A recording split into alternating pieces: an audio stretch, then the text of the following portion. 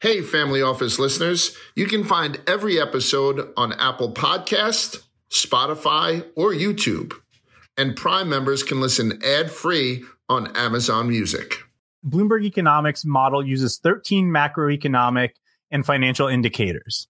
I think there's only two indicators, and that's 2 consecutive quarters of GDP decline, which we've already had. What is the argument about anymore, guys? There's no argument. Hey, everybody. Welcome on back to the Family Office. Hey, Tyler, I got a question. How's the economy doing? Our economy is strong as hell, Large. How much of a fucking... That is a terrible, terrible clip for that guy to have out in the ether, isn't it? It's a... Somebody's got to put him behind a fucking... I don't know. Put him behind a towel or something. It's constantly embarrassing himself. Yeah, so I don't know if everybody saw, but our president of the United States over the weekend was at a Baskin Robbins in Portland, and someone asked him about the strength of the dollar and the strength of the economy, and his answer was, our economy is strong as hell, while awkwardly licking an ice cream cone. And technically, he's maybe not right or not wrong for the time being, right? So Brian Moynihan, CEO of Bank of America, came out earlier this week and said that the economy and the consumer, the American consumer, are doing pretty well right now. But it's probably a little disingenuous. Like if you zoom out a little bit, maybe go forward a little bit, the economy is probably not going to be doing quite as well. So it was a little bit of an interesting take from the president, but I guess not a huge surprise considering what they've said about inflation and what Ian likes to bring up constantly. But he said, yeah, the dollar's strong. Isn't that good? He said, inflation? Yeah, we got inflation. There's inflation everywhere. Am I right, guys? Like, that's what he said. Basically. We're all paying, another 20% on top of fucking every talk about shrinkflation with that ice cream cone. Did you see how small that thing was? Yeah, they're getting smaller. Those drumsticks are small. But what we did have is, and everyone freaked the fuck out about this, on Monday, Bloomberg economists came out and said 100% chance of a recession in the next 12 months. I thought this was this is just a bonkers move. You never come out and say there's 100% chance of anything, right? Like, I don't care if it's happening in front of you. You say there's a 99% chance, maybe you say there's a 99% chance. I just think it's so insane. It's like, was it Nate Silver who said there's like 100% chance that Hillary Clinton's going to get elected in 2016? Like, he's still paying the price for that. Doesn't look great. But what do you guys think about this? 100% chance of inflation, or of recession in next 12 months? I think we were early on this, guys. I'm pretty sure this podcast identified as a recession back in July. So That's fair. Were ahead of the curve here. I agree with the headline. I do think there's 100% chance of recession, but we knew that. We know this. Like, aren't we already in a recession anyways? Exactly. Yeah, it's like a little late here. Yeah, so they said Bloomberg Economics model uses 13 macroeconomic and financial indicators. I think there's only 2 indicators, and that's 2 consecutive quarters of GDP decline, which we've already had. What is the argument about anymore, guys? There's no argument. They keep moving the goalposts, and as a result, I'm that John Travolta meme. You know what I mean? Where he's kind of looking around with the Pulp Fiction haircut. Mm-hmm. I don't know why we're in such denial about this, but to your point, the whole idea of our industry, just about any industry, is painting in shades of gray. I hate seeing 100%. I'll tell you right now, we work for a gambling company. They do not want us ever saying sure thing. I mean, this is just, when we're talking about, the Bears game, they don't want us to use sure thing, 100%, all that kind of stuff. So shame on some place for Bloomberg although I guess it's the only time you can use it. Like when it's already 98 degrees and I say as 100% chance that it's going to be 98 degrees today. So I guess that's the caveat, Maybe they're absolute geniuses over there. They're like, I will tell you right now. Right. Because now I'm excited about this because I'm going to be able to say it. I am going to the cardiologist on Tuesday. Mm-hmm. You guys know that I'm going to cardiologist. There is 100% chance that he tells me I'm morbidly obese, right? Because I'm already morbidly obese. Boom, I hit that right on the fucking nose. There's 100% chance that I should be drinking less, eating less, and exercising more. I can tell you that with 100% confidence. I saw that video of you making mozzarella look pretty good at the Gabagool Fest. Yes, the Gabagool Fest. Large, does this mean you're going to join me in the yes. You're going to do it with me? So what I'd like to do, and this has happened through every piece of content ever at Barstool. Right. Honestly. Diet challenge. Yes. So everyone gets on a scale in front of a camera, does it. And then they do percentage of body fat. Because obviously if we went by pounds, a good dump blows you guys out of the fucking water for me. But so if you want to do something like that, I need to. And I need to do it at stakes that mean something. So perhaps we think about that. The only problem is that you're a little bit ahead of the game. Like I could already see it in your face. You've dropped a couple of pounds already. Am I wrong? I'm down like 1.8 pounds. I think, right. That's like a lot of water weight though. I feel like that comes out of your face first, like those first couple days. I was saying to Ian, we're on a call before and I was like, I'm going to come on next week. I'm going to be like Tom Brady. You know how he's just like sunken in cheeks, like that chiseled ass. The cheekbones, that's gonna be me. I'm surprised you were even allowed to eat that ice cream cone. Are you allowed to eat right now, or are we podcasting during your eating time? Yeah, exactly. I'm sacrificing right here. I should be eating right now. This is my feeding time. I actually have about 10 minutes. We're recording at 8:30. It's about 8:50 now, so I have about 10 minutes left. 9:00 is when my fast starts. So I won't be eating till 1:00 tomorrow afternoon. So. You got me during a feeding frenzy, so I can eat that thing, and it's currently melting. And I want to eat that before 9:00. Get off of it. Fatten up before next week, and then we'll be on a nice even playing field. Because I'm in Tallahassee on Saturday. Tuscaloosa on Saturday. It's a night game versus Mississippi State, and I don't tend to take it easy at all, particularly during SEC night games. I know Ian's a little spoiled because he's in the SEC Division III, but and then I'm getting up at 4 a.m. going to the thing. I'll be in Miami for NASCAR all day Sunday. Come back Monday, record with you guys, cardiologist on Tuesday, out with the NASCAR guys for dinner on Wednesday. It's a big week for the big man. So maybe you come off the diet to jump back on, just get your stats up. Okay. Think about it. Okay. I like that. What if, you in, by the way, or would you be part of a challenge? Pretzel belly. Oh yeah, I gotta get rid of this pretzel belly. I am right there with you guys. His Jewish mother is gonna make fun of. She's gonna harp on it the entire Thanksgiving break if he doesn't. Yeah, people are always worried about their kids being bullied in school. I get bullied by my mom for my pretzel belly, so it works though because I stop eating pretzels and I go to the gym whenever I get called out for it. So that's awesome. Should we get back into recession? That devolved. So there was a couple of other people who came out this week and were talking about recession. So we had DJ D-Soul from Goldman Sachs. Perhaps you've seen him at a club recently. He said on Monday that there's a good chance that we have a recession in the U.S. So he's probably a little more bullish than some of the other CEOs, which we'll get into. And then we have Jeff Bezos today came out and said, you better batten down the hatches. So I kind of have a problem with this. Like, does Jeffrey Commerce, like, is he allowed to still have an opinion on this sort of thing? Like, I feel like he's not. So I would say in most circumstances, he's a great barometer. Amazon's a great barometer for how the economy is doing. I agree with that. But I feel like Jeff Bezos is so far removed. Like he's drinking children's blood and whatever the hell he's doing to look like an absolute Adonis. I don't think that he's close enough to the business anymore to be saying shit like this. So should we have to listen to him anymore? It's kind of like how Bill Gates just comes out and talks about everything. It's like, shut the fuck up, man. Just go give your money away. What do you think about this? Is it okay for Jeff Bezos to be talking? I feel like someone on his team was just like, hey, all these other like billionaires are talking about recession. Feeding him the data. We need a statement. What do we say?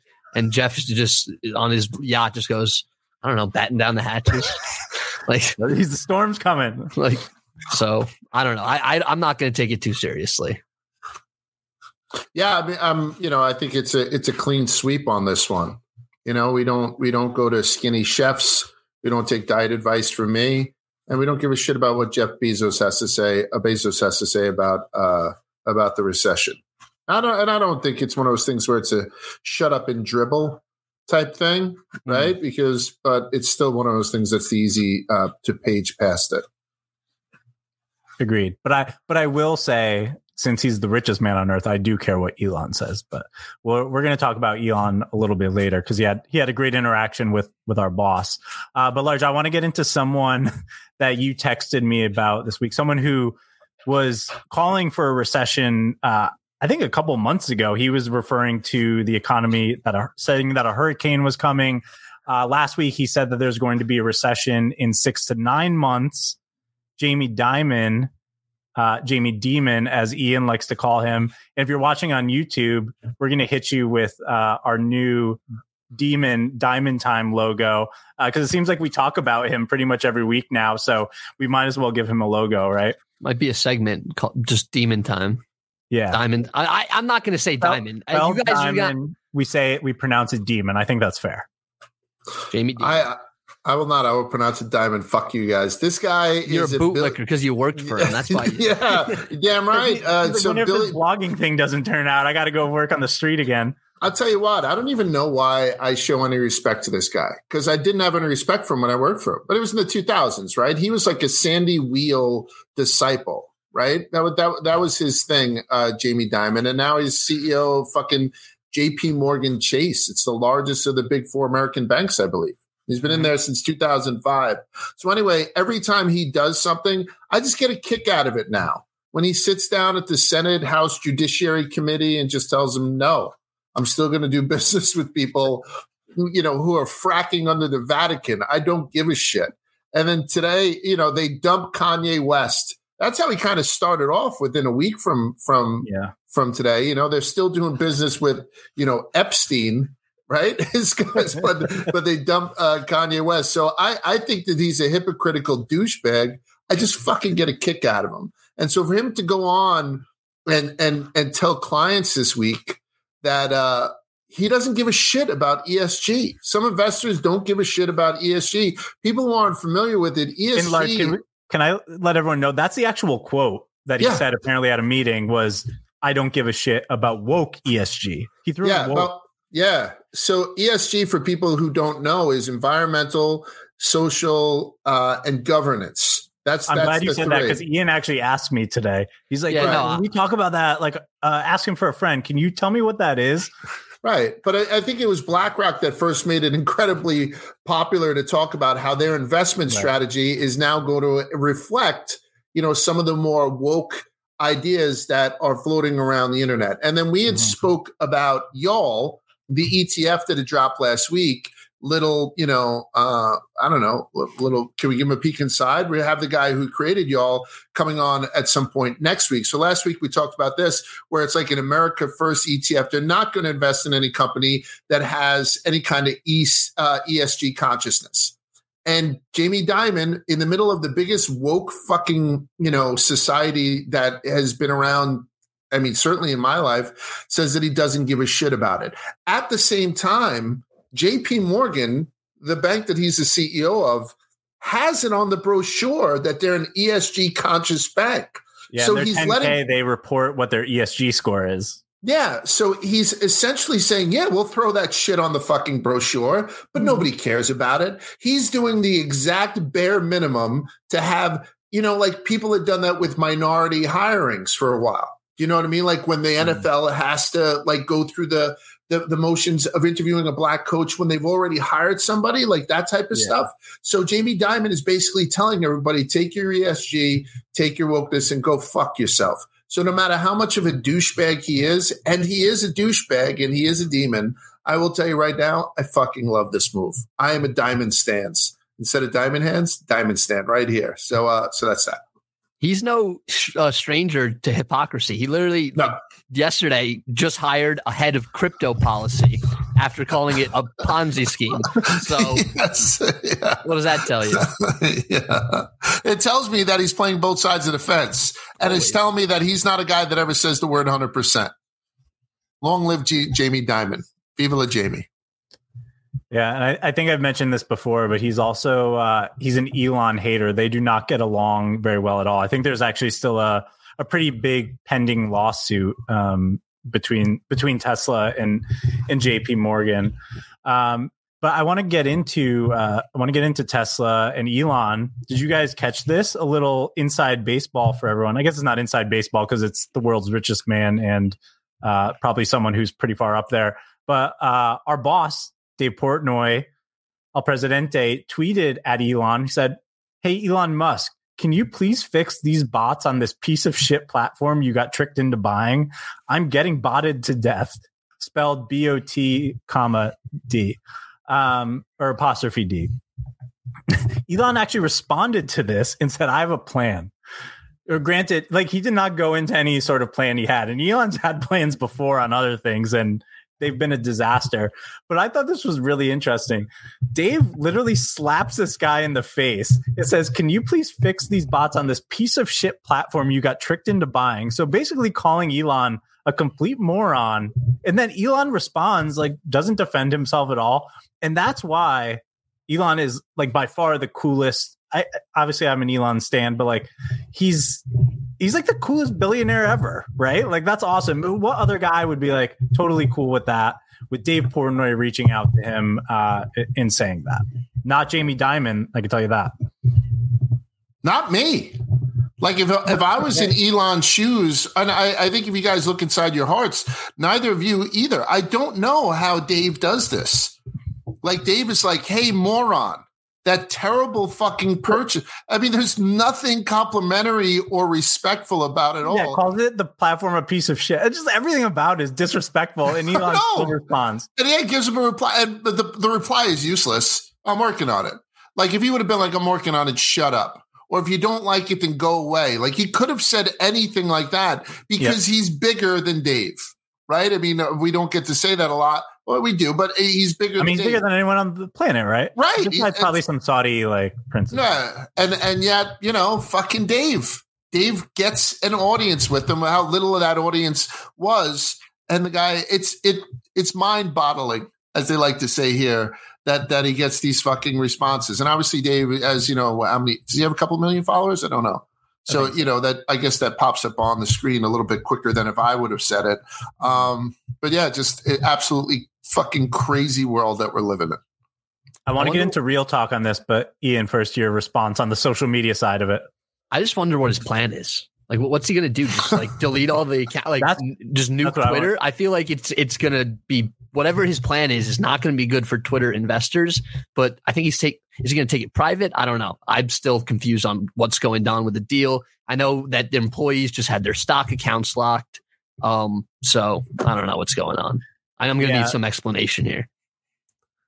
Well, you're looking at the wrong people because I have no fucking idea either. It seemed right. I think we talked about maybe 2-3 weeks ago at this point. Like, I think the title of the podcast was "Elon deal is done again," right? And like, it's still not anywhere close to being done. I feel like we go through these ups and downs where Elon's just like, "Fuck it, yeah, I'll buy it." Then you just don't hear from them for a while. And I know there's a lot going on with the court case and behind the scenes, but I don't know. It just seems like we're going to get into a part. I don't know.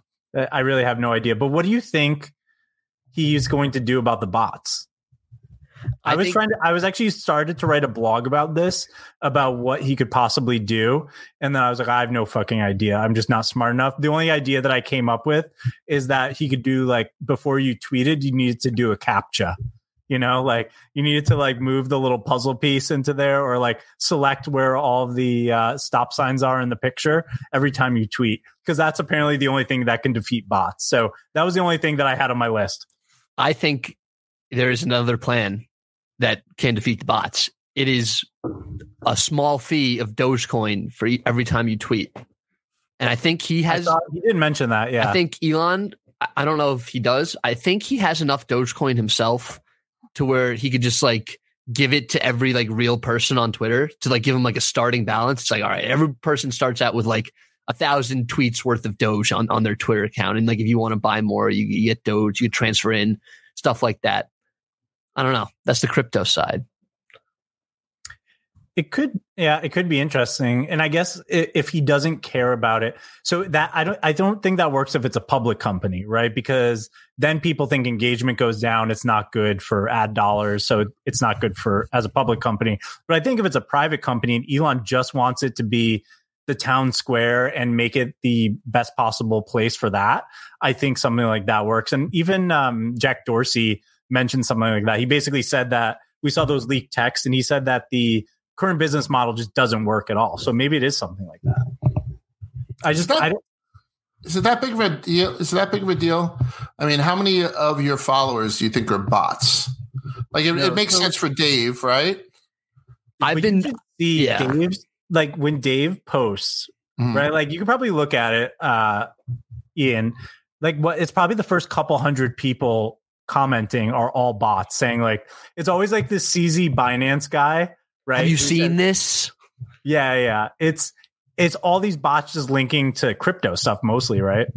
Yeah. And it's getting worse. It like specifically in this last like week and a half, it's been worse than ever before. Even with our buddy Scott Melker talks about it all the time too. He's not too happy. And then Unusual Whales, who we've talked about in the past, he was the guy who launched the political, so like the Congress ETFs that tracks like Nancy Pelosi's trades. So I think he launched some product, and even I think the bots are like getting around that. So they're too smart. They're sentient at this point. I don't know how smart they are because it's so simple as we tweet something from Barstool Finance with the word Kramer in it, and we got 7 Kramer bots saying buy Kramer coin, which is a thing, by the way, Kramer coin. The next are all just considered for the watch list. Are they bullish on Kramer or? Oh yeah. Oh, really? Yeah. Buy Kramer coin. Buy Kramer coin. It's definitely not. Well, I didn't know if it's making fun of Kramer or if it's like a. I think it's just anyone in the news. They just make a coin. So we should have large coins. That makes sense. Done. And that'll get you what? It'll get you Sunday dinners at his house. So then, he'll take you to Arturo's. Yeah, then that's not going to be good. Well, you'd have to come this week, Pretzel Belly, because after Tuesday, everything fucking changes. After Wednesday, I have a dinner Wednesday. After Wednesday, though, everything fucking changes. You know what I mean? Looking a brand new podcast. Oh my God. We're going to be so angry. We cannot do this during our fasting times. Like we have to plan this around our feeding times. It's like a Ramadan podcast. It's going to be just fucking so bitter. So yeah, maybe we will do the large coin. But I got us into another alternative investment, boys. I tweeted about this. Did you guys see this? I bought us a bottle of the Elon Musk burnt hair perfume. Oh, did you? So he tweeted last night. There were only I think there were 1,300 bottles left, or 3,000 bottles, whatever. I think they only made 30,000 of them. I saw that they were sold out today, so I'm just waiting for those puppies to go up on eBay. But I also got totally fucked because I thought the same thing was going to happen with the Cyber Whistle. I bought one of those and it's completely worthless. So some of these things like actually go pretty viral. Like the short shorts was a big thing. I wish I got a pair of those. People still really like those, but I'm going to have a bottle. Yeah, something like that. I don't want to bring that up. I don't even think I have any more butane in this. But yeah, I mean, some of the stuff has a resale value. Right? I'm not going to light it up in a much smaller room. Maybe we could put the burnt hair perfume in that as the. Large is going to set his house on fire. Make sure you're watching on YouTube. Yeah, it doesn't have. It's barely coming out. Yeah. So once again, in a small room with lots of flammable objects, Large is lighting the Boring Company flamethrower. Not a flamethrower. Not a flamethrower. Big secondary market on this, right? Though. Yeah, those are going. I think a couple grand you can get online because I've looked into getting one. Why? Why not? Well, I did want to get one originally to give away, to get people to sign up for the newsletter. But I don't know. We should make some of our own. I don't know. Oh, I've already gone down that road. So everything that I put in front of Barstool's merchandise team. And I'm talking about lighters. Like I want to do like a Zippo, Twisted History. Like, you know what I mean? Right. I want to do a switchblade. We could just a switchblade, any kind of knife or anything like that. All been nixed. All 3 of my ugly Christmas sweater ideas. All 3 next.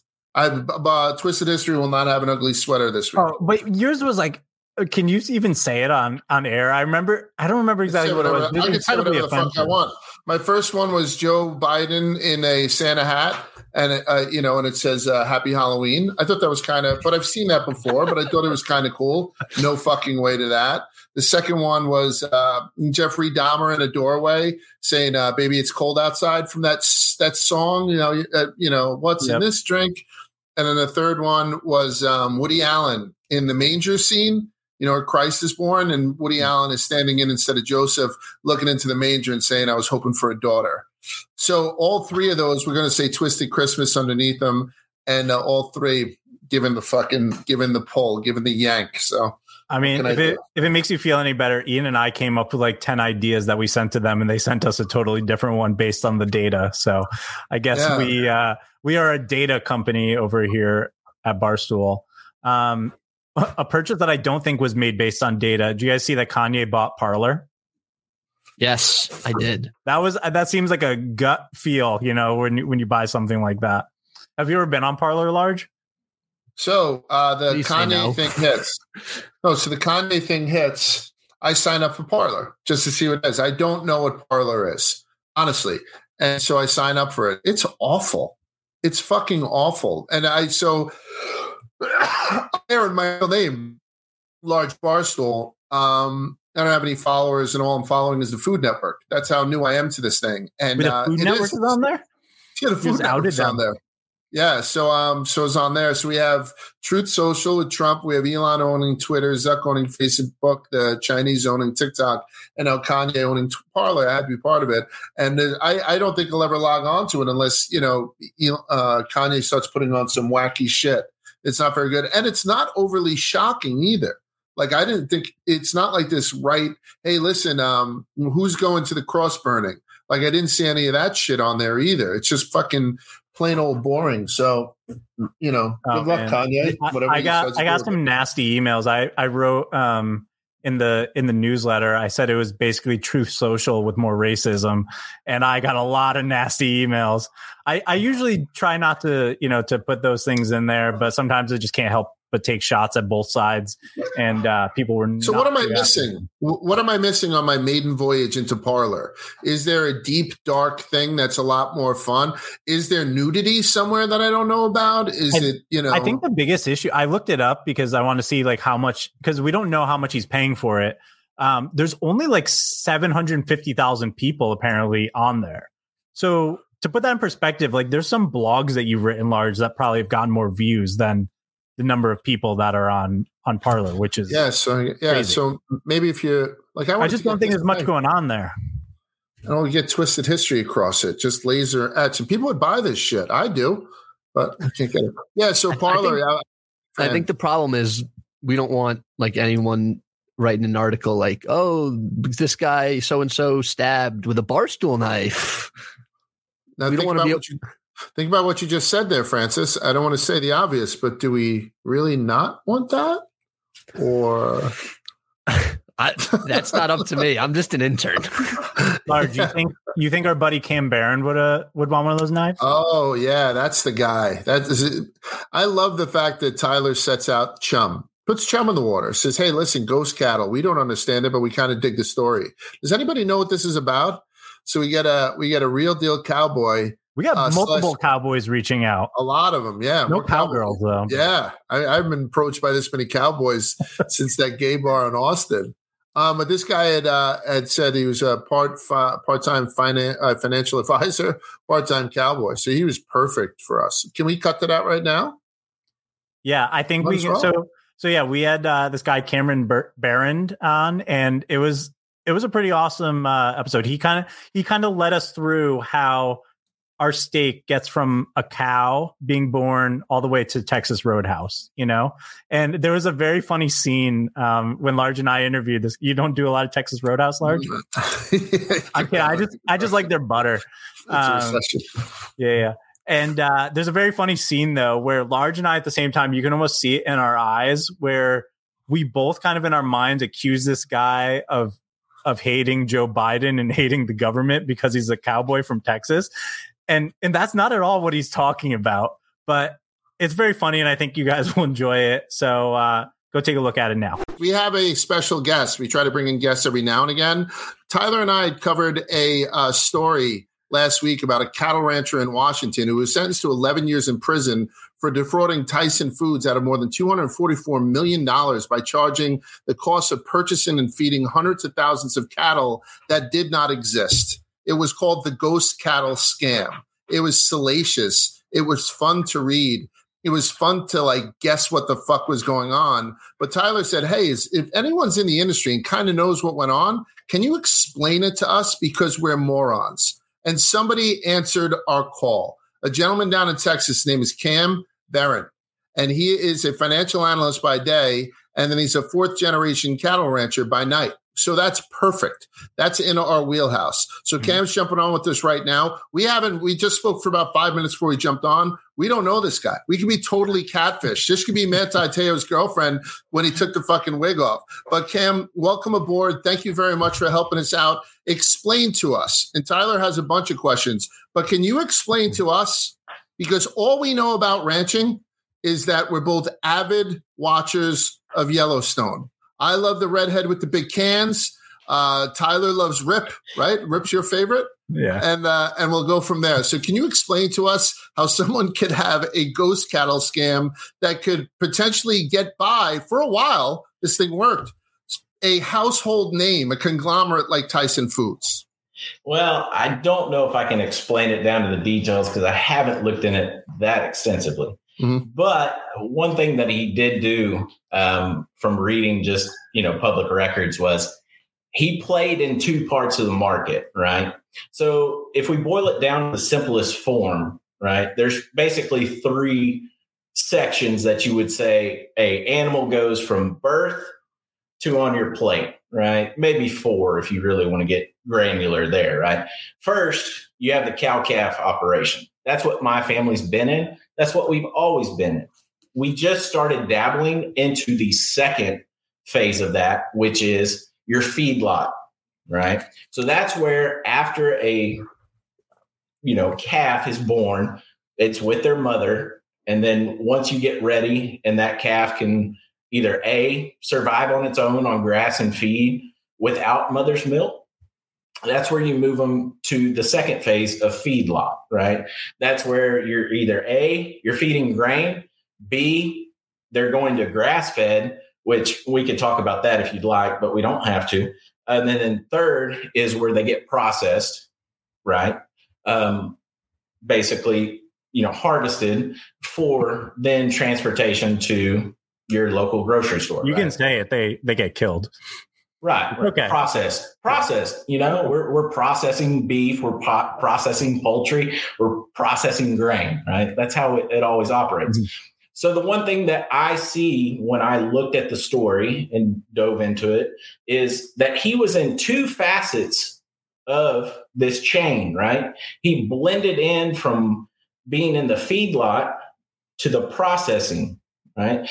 And he also kind of broke down in between that cow-calf operation and that feedlot operation. That's where producers like myself, we take animals to market, right? So Tyson told him, they said, hey, look, you're going to buy animals from the auction barns, from the sales, and then you're going to feed them out in your feedlot.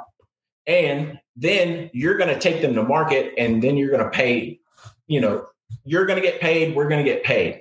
But on the front end, it looked kind of weird because Tyson was like, here, let's give you all this money and for the purchase of cattle.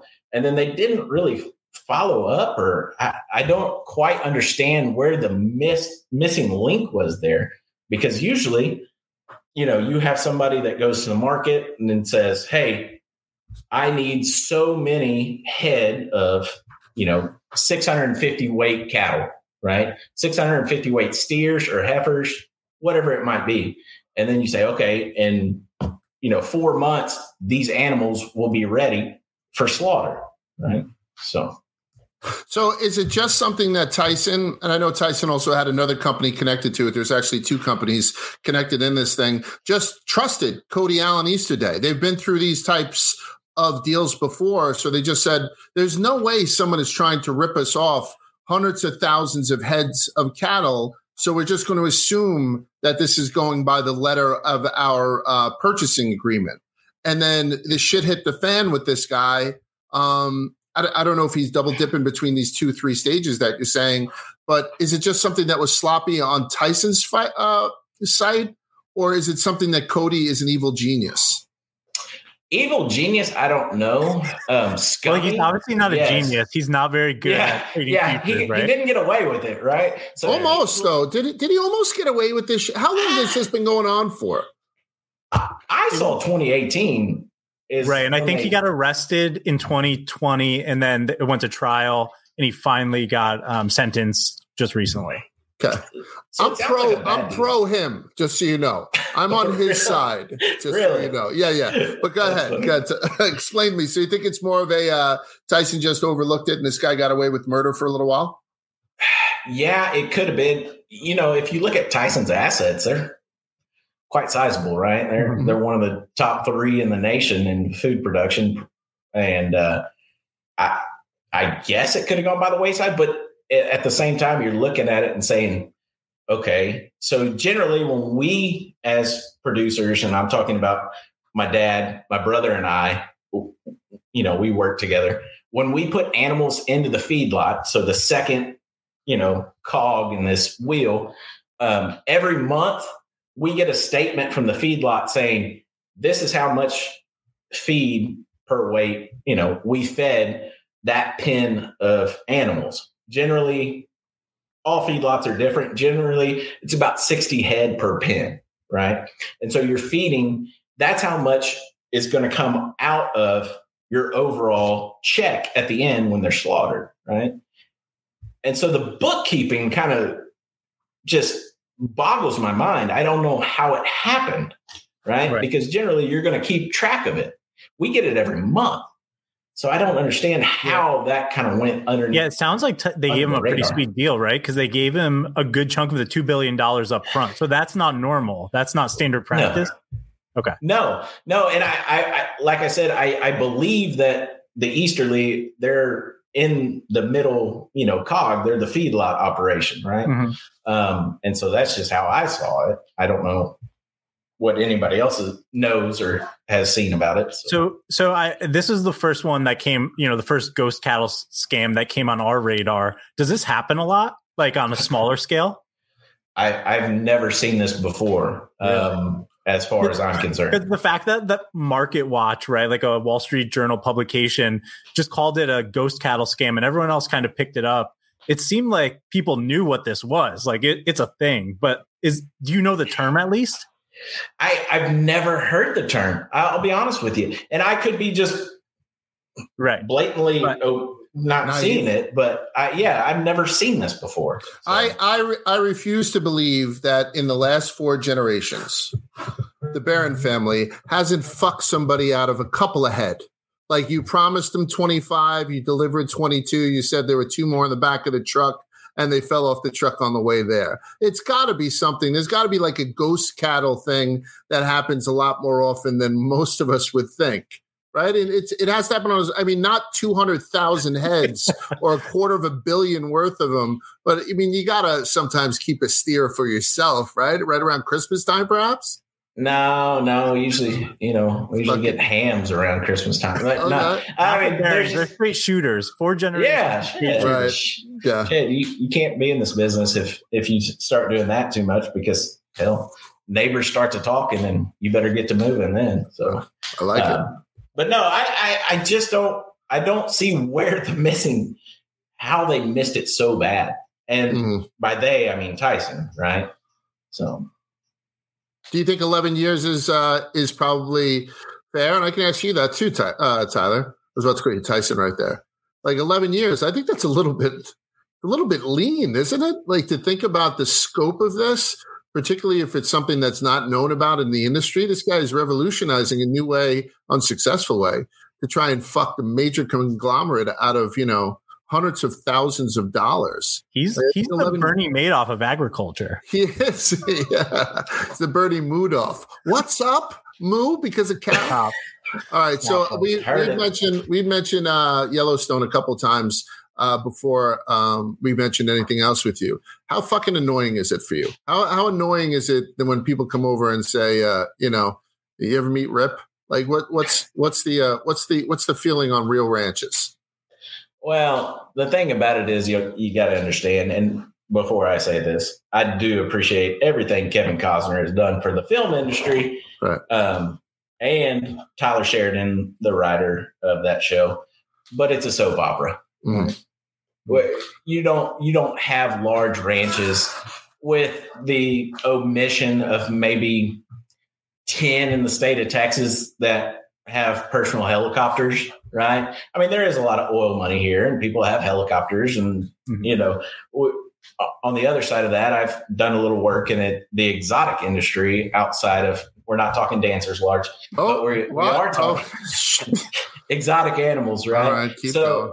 So there are. What's an exotic animal? Is it a llama? Is it what is it? No. There's more tigers, right, in Texas than there are in wild. I've heard that. You can't say fucking exotic animals and not tell me. Is it an emu? What the fuck are you getting at? We're talking about like deer, like Gemsbok, antelope, stuff like that. Like I've seen. I'll send you some videos later about some of that stuff. But please.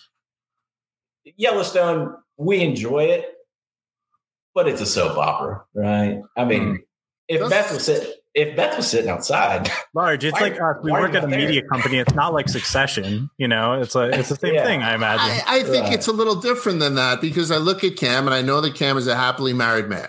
Cam had said his wife had just gotten back from a trip, and so he wants to get through this pretty quick. He seems like a happily married man and a very good person. But I mean, my wife wants to suck the belt buckle off this fucking Casey Dutton. You got to think you have a fresh set of downs if thing goes south with the wife, right? I mean, throw on the fucking black hat, get out there with Teeter or something like that. I think, Cam, it's a good thing for you. Really, see that? There we go. Are you fucking kidding me? It's not going to be a dry pair of panties watching this right now.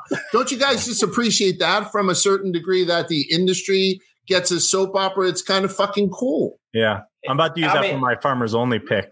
Yeah. I mean, it really is. I mean, it brings some light to the industry, but at the same time, this some bitch in Washington, right? It Jerome does the Powell? exact opposite. You talking about Jerome Powell? Let's go. No. Washington State. Okay. Oh, I'm sorry. I thought we were going after Joe. What are we doing? Yeah, I thought we were going after fucking.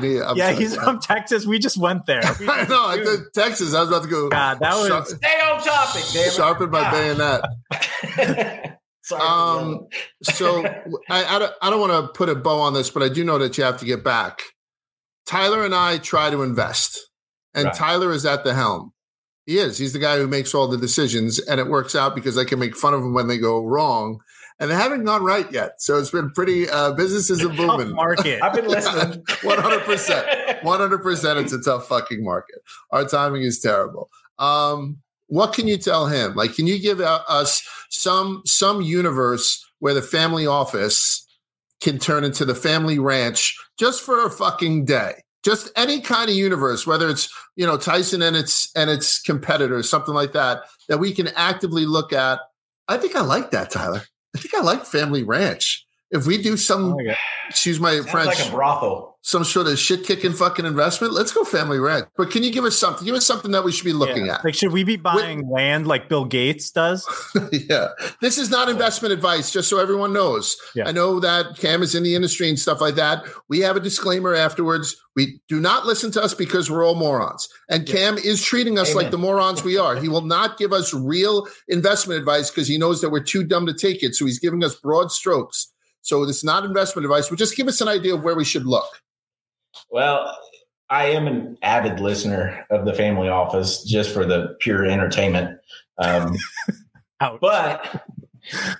I would look at inputs. I mean, if you're talking about inputs, I'm talking about what y'all are already invested in as far as oil. The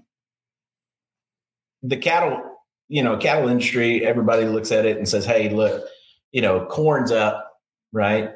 Everything's up this year. Fertilizer's up. fuels on the way up, right? We just know that by global news, just boiling it down to the simplest form, right? Mm-hmm. And so that's one thing that I would say. Don't look at your, you could look at your live cattle or your feeder cattle, but that's getting kind of granular for most people. I would look at your inputs, your big companies, right, that are on the side that people need. Everybody needs petroleum to run tractors, run trucks. Everybody needs steel, to improve farms, ranches, anything like that. Keep an eye out for those. But with that being said, this is not investment advice. So yeah, infrastructure type stocks make sense with you. What's your favorite pickup truck? You Ford or Chevy guy? Dodge. There we go. So Dodge, we're going to get a little bit out of them. Yeah. How about no Hemis, Bubba. How about diesel? how about tractors? You a Cat guy? You a John Deere guy? More John Deere, but I don't have an allegiance there. Okay, but I got that out of you. How about cowboy boots? Is there any one brand? This is personal because I'm about to buy a pair. Any one brand of cowboy boots that I can buy for Tyler for his birthday? I go to Mexico. Oh, look at that. Get them made in Mexico. Fantastic. Don't have to pay the taxes. They're handmade. Yeah, they're handmade. Yeah, no tax. That's the ghost boot scandal. Yeah. I'm going to tell the guy you walk out with a pair. You walk out with a pair. You're damn right. All right, so that's it. So Cam, we appreciate you coming on. And listen, when we put out the call, like Tyler just put out the call, and we have like 3 or 4 guys reach out to us from the industry to talk about it.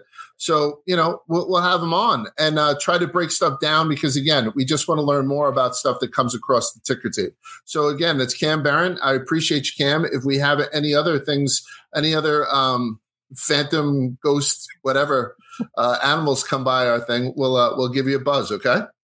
Yes, sir. Appreciate y'all's time, and thank y'all for having me. All right. Have a good one. All right, guys. That was Cam Barron. Thanks again, man, for coming on. If you're out there, hopefully you're still listening to us. And I want to get into some questions now from the audience. By the way, Cam Barron, no plugs. I was like, he wants to plug anything? He's like, no, I'm just good. I'm just going to talk about Cowboy shit.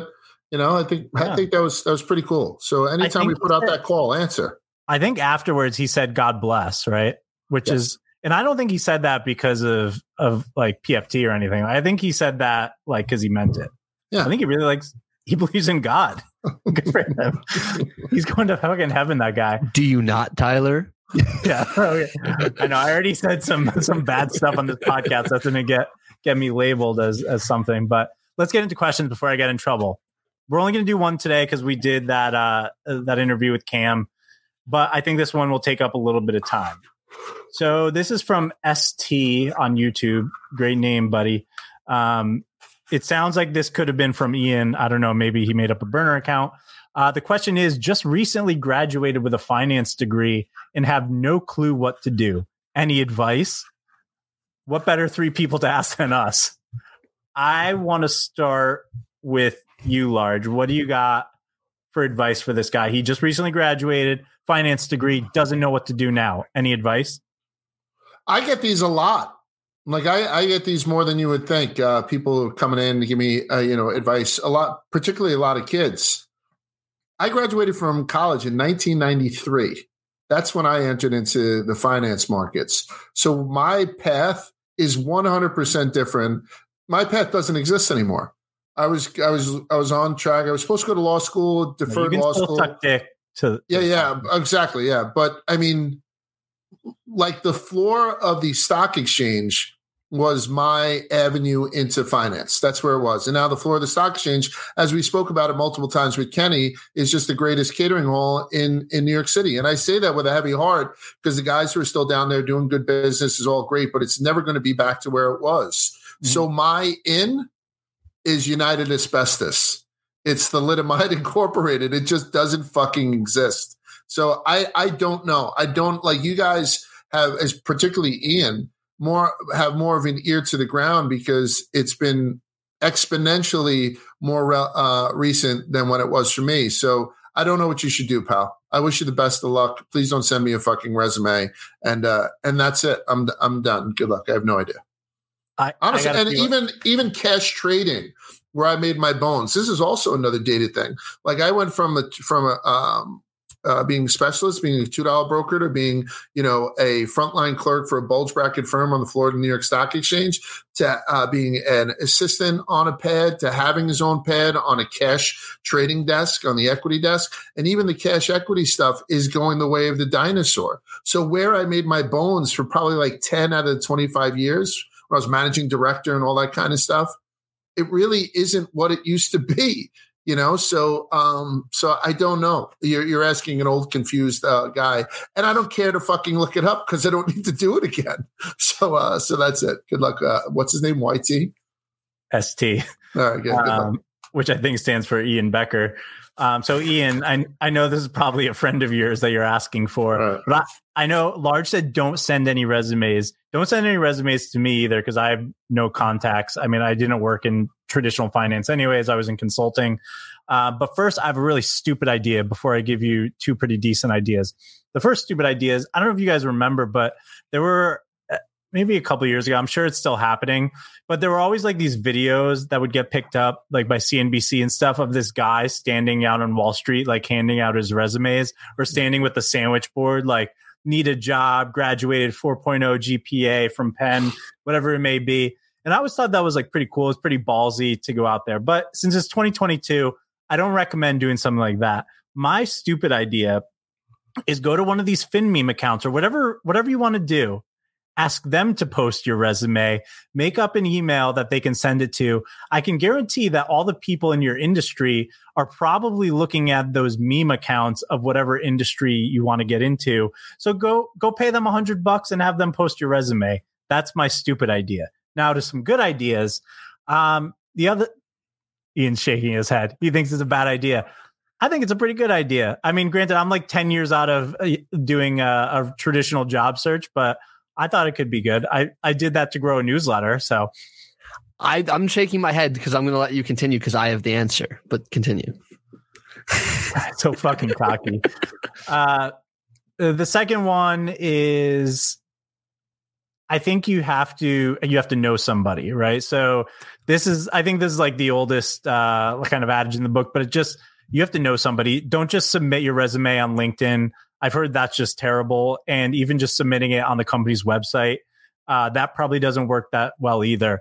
Like just hunt somebody down, whether it's through LinkedIn, whether it's stalking them, whatever the fuck you have to do, just get in the person's ear and talk to them about it. Like I don't recommend reaching out to me because I don't think we're hiring at Barstool Finance right now. But if you want to, I'd much rather talk to you in DMs and then get to talking rather than you just blasting over a resume.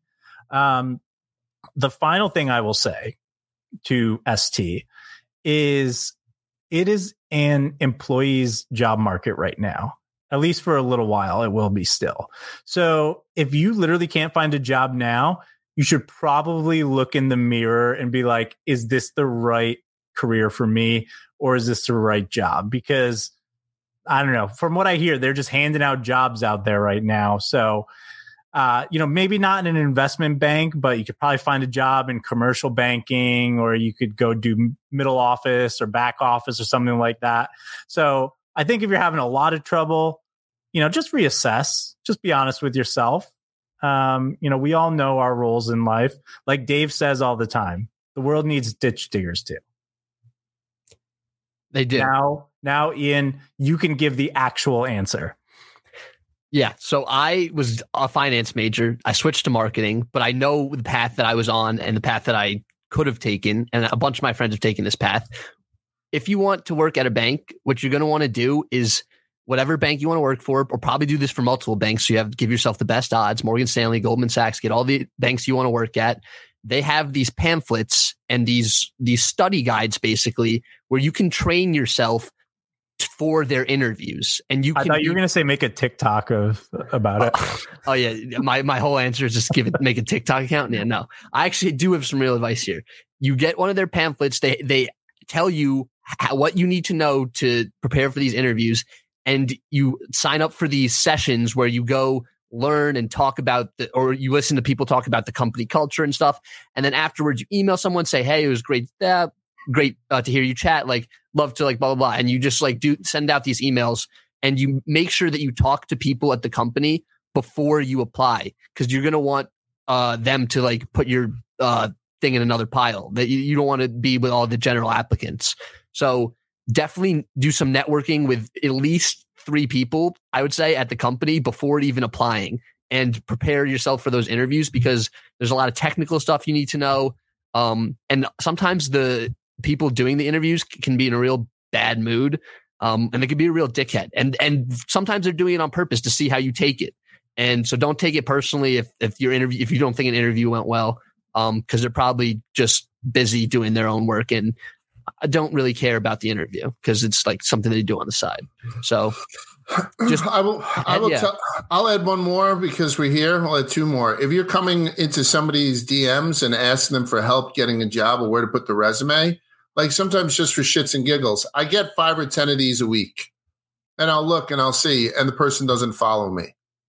There is no quicker fucking delete than it is. I mean, you're doing the bare. There's nothing that makes me say that you're casting as wide of a net as possible than to ask somebody, like obviously some of them look like Mad Libs where they took Dan Katz out and put in large, like that type of stuff. But at least that's trying to like, I love your podcast, PMT. Yeah, exactly. Yeah. You have to follow the person that you're asking thing for. And then one last thing, apparently I am opinionated on this. If you're ready to go to work, for Christ's sake, erase your whole social media presence from 6 weeks before you've applied for that job, because there's nothing easier than me going on a fucking whatever page and seeing what you did 3 weeks ago. Do you know what I mean? Where you're like Adderall and you know what I mean? It's the easiest thing in the world for people to do. Just erase that shit. And, because I was just put on a podcast the other day. I did a podcast thing, and somebody had said something bad about me, the person's podcast that I went on 4 years ago. And somebody was like, do you remember this? I don't fucking remember this, and I don't care about it. I felt a lot differently about people 4 years ago. It never goes away. Erase everything. Erase every fucking, unless your Twitter, Instagram is just filled with you washing feet of lepers. Get rid of it. No, definitely get rid of that too, if it's that. Yes. Yeah. Well, no, feed stuff has a secondary market. Yeah, that's it. Also, one last thing to add. Trying to get an investment banking job nowadays is basically harder than rushing a fraternity. Like you need to go, there's like trials and tribulations you have to go through just to like meet the right people, to get in the right rooms, to have the right interviews. Like it's tough out there. And especially, I don't know that ST necessarily said he wanted to work in investment banking. That's true. He did say he just doesn't know what to do. Maybe he wants to work at Barstool Finance. In that case, do the bare minimum, work at another job for a little while. Or I guess we all created something. We've already had this conversation where we've all created something.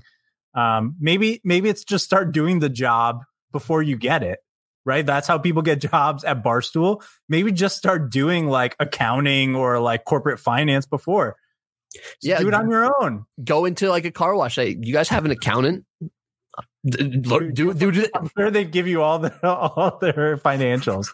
All right, let's get into the Bernies. So the Bernard L. Madoff Memorial Award, brought to you by or powered by Enron. Of course, what we do here is we give out Bernie Awards to the 3 folks in business or finance who have hit their 52-week low in the past week. So I am going to go to large first. Who gets your Bernie this week? Xi Jinping is China's most formidable leader since Mao Zedong. 100%. This guy is the dude, and he's beginning his 3rd 5-year term. So that's brand new. On Tuesday, China was scheduled to publish some key economic data, including something that's very well watched. It's their GDP, but it didn't, because he was like, you know what? Cancel the GDP. China is a shit show right now. Housing bubble, low demand for their good. Everything is going wrong with the COVID fucking zero policy for COVID and whatnot. China is not a good place to be or a good place to be a ruler of right now. And there's other problems that people have with Xi.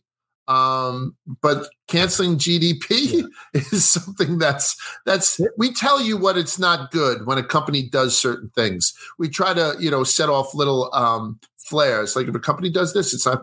When a country as big as China cancels the release of its GDP number, that's not a good sign. And I'll add something to that. Most of the time when China releases their GDP, which it's been like fairly glowing for the past couple quarters compared to the rest of the world, most people assume already that it's fake, right? That they embellish it a little bit. So instead of just lying, supposedly, like they usually do, they canceled it. So it's like really fucking bad. Like very, very bad. It's so bad they won't even lie to us about it anymore. Yeah. So it's like, lie to me, man. Let's short China. Tell me sweet nothings, G. Ian, let's see what I just did. Let's short China. And Ian's like, which we're allowed to do now as part of the governance of the family office portfolio. Taking the training wheels off, baby. We're long Exxon, short China. That's it. That's the trade. It's a huge trade. Yeah. Ian, what do you got for me? What do we got for Bernie this week? Who's your Bernie Award go to? It's going to go out to anyone who owns an NFT, and that includes myself. I have not checked the price of my NFT in a long time because it's one of those things where I know I'm just going to be holding it, so why check it? Like why do that to yourself? Wait, this is okay. Keep going. I checked it. The floor price, which is what the lowest NFT in the collection was selling for, was less than half an ETH, which is down a lot from where I bought it. So that's not bad. What's ETH at? Like 1,300? Yeah, no, and ETH is down a lot since when I bought it. So not only is the price in terms of Ethereum down, but Ethereum is also down. I'm double down on the FX side too. Yeah, we're NFT bros are double down right now. We're in the depths of a bear market, and the definition of Bernie's 52-year lows or 52-week lows. I guess you're grouping yourself. You have some good company though. Did you see that that Dave got an NFT today? Which I guess is that a pretty big NFT project? The NFT world is so saturated that I couldn't even tell you. So you didn't even know what that was? No, okay. I've never. It was like a flower. He posted about it on Twitter. I don't know what it actually was. I was trying to figure out what it was, but I go to the replies and it's just bots. What are you gonna do? When you said 52-year low, I was like, these things have existed for 8 months. Like it's great. It doesn't have a 52-week low. Well, no, I think we do. I think we do. Yeah, you do. You probably do. Just still. Barely. Just just making it to a year. Yeah. All righty. All right. So my Bernie, I guess Ian probably falls into this too. So he gets two. It goes to day traders. So Wall Street Journal article came out today. Day traders go back to their day jobs as stock market swoons. So apparently Charles Schwab and Robinhood reporting that, and we've known this for a while, but day trading volume is at an all-time low. Well, not an all-time low, but a low from pre-COVID. So it's really fallen off from, the peaks in 2021 when Davey Day Trader was a thing, all of that stuff.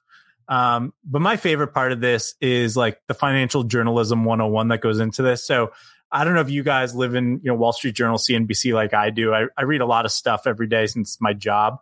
But like they always have these anecdotes. So they'll give the data, right? So they'll say like Robinhood volume is down X%, but then they always have these things. It'll be like Fred from the Twin Cities said that he has to go and work in construction again, and they'll have like 2 or 3 of those. And it's like, is this really somebody's job at the Wall Street Journal? They're paying somebody to find these random people. Do you think they have a Rolodex of like just random Joes, average Joes they can call? Or are those just like friends of theirs that they hear about? It's just such a strange thing to put in there. Like this little story about it. it's a very Joe Biden thing. But you brought up ad libs before. I think it's quite like that. Like insert name, insert blue collar job, insert. I don't think it's actually a real person. I think it's just one of those quotes. It's like, oh, we get this guy from wherever. It's going. But that's big J journalism. They have to take that shit seriously. Like, because they say stuff like, "Oh, my maybe friend not." Yeah, the news will never lie. This guy is back, shoveling shit. They just go Getty Images, shit shoveler, and they say Tony over here. And, they put a little fucking Tony name to him. No, but sometimes they have pictures and stuff of him just like looking like Fred just looking real fucking sad. His wife and kids are like in the U-Haul. They're just leaving his ass. I'm laughing about this because I know I have real world experience. Every one of my friends, including myself, who started investing on Robinhood when the bull market was just going crazy. And like Tyler's tweet said the other day, every day you woke up, the stock market was going to be up. It was amazing. Every single one of my friends with a Robinhood account now has $0 in it because we discovered options trading. That's true. I feel like there is a lot of dead, like way down in your iMessages. There's a lot of group chats that were made in like 2021 that were just about trading. I have those like my friends. Future millionaires. Yeah, yep. It just does like GameStop GME, with rocket emojis. Those are all just dead. So dormant. Let's all do that. As a fam, let's all go and start up our group chats again about day trading. I think we owe it to the world. Hey guys, how you guys doing? No, we owe it. I lost my job. Right in the Twin Cities. I lost my wife. I don't think it's gonna be so fun. Yeah, I know everyone's gonna be super sad. All right, well, that's all I got for today. That's all we got on the Bernies. So, one last announcement before we go, though, is on Friday at midnight Eastern time is the last time that you can rate the podcast on Spotify and Apple. Fill out the Google form that will be in the show notes to be able to get your water coolest koozie. So that's the cutoff. You have to like and you have to rate. You can leave a comment too. We'd appreciate that on Apple and Spotify, and then fill out the form. And that's how you get the koozie. And you never know. If you do like extra, if you do like more ratings or more likes, or you subscribe on multiple accounts, like you might get more koozies. I don't know. That's true. You might get a 6-pack because I have thousands of them. My wife wants me to move them. But I have to say, we've gotten a pretty huge response for this. And I'm never fucking doing this again. Next time we do something like this, it's going to be like one person drawn out of the hat. So I would say if you really want a koozie, you better do it this time, because I'm not going to be sending out all these koozies again, because it's going to be a pain in the ass to mail them all out. But since I love you guys, I am going to do it. And if you don't want a koozie, you should still like and subscribe to the podcast because it's going to help us stay on the air and beat the shit out of that stupid all-in podcast. Fuck Chamath.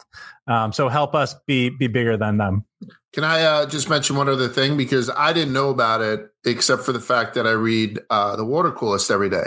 I didn't know about this because I didn't read it in any of my local papers or anything. So by reading the Water Coolest, which is obviously Tyler's baby, our daily finance newsletter, there were those two Connecticut police officers that were killed over the weekend. I thought that was pretty cool. Barstool does a couple of things extremely well. And one of them is stand up for people in particularly like firemen and cops. I know the Small Business Fund got a lot of shine, and Dave did that better than anyone that I've ever seen.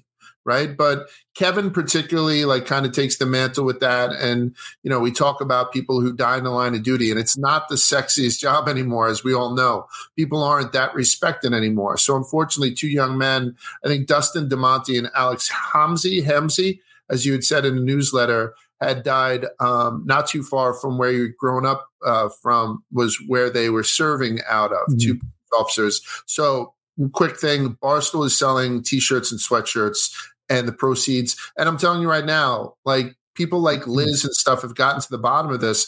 100% of the proceeds do go to where they need to go. So it's not one of those things where you're going to hear different, at least to my knowledge. So the quickest way to get the links, and this isn't a cheap fucking ploy, I'm just not going to read it out. You can go to Barstool and search for that, or just go to the water coolest anytime this week and you'll see up in his header, Tyler is nice enough to put it in there for those families. So some things are better than sports. A lot of things are bigger than finance. And this is definitely one of them. So I appreciate you making me aware. I'm a little pissed off that they only went up to 2XL on those sweatshirts, but whatever. That's my problem, really, right?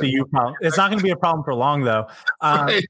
I will say, my mom grew up in the town that it happened in. She actually just sent me a link that was like on the local news. Barstool's already raised $100,000 for the two families, which is fucking awesome. Mm-hmm. And I'm sure they're going to raise a lot more. So yeah, I definitely suggest you go do it. I knew the wife of one of the guys. So yeah, pretty messed up situation over there. But I think that's all we got for today, unless you guys have anything else to plug. Scratchies? Nope.